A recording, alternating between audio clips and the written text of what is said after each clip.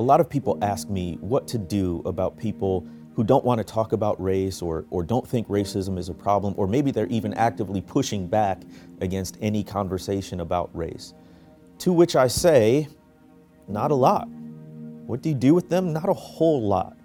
Because this is engaging in what I call racial apologetics, making a defense for the fact that we should even be talking about race, when the reality is it's pretty well self-evident. You can look at history, sociology, psychology, you can look at any field from sports to business to medicine, and you can see disparities along racial lines. And so the burden is really upon the person who is opposing the idea that racism is a problem. The burden is on them to prove that it's not a problem.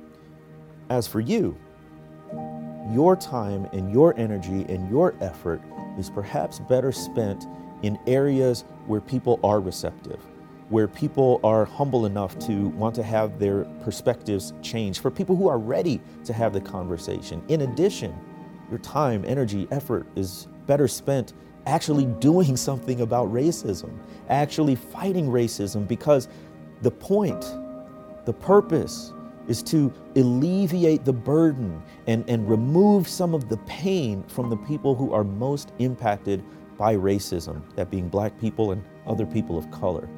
Keep the people who are victimized by racism at the center of the conversation and let that guide your actions.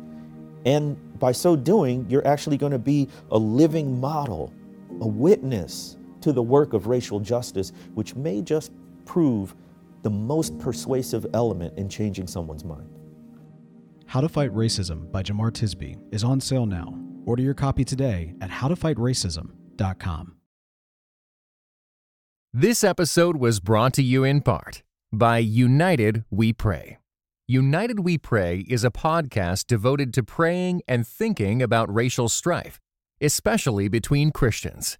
Come join us in praying for the unity of God's people.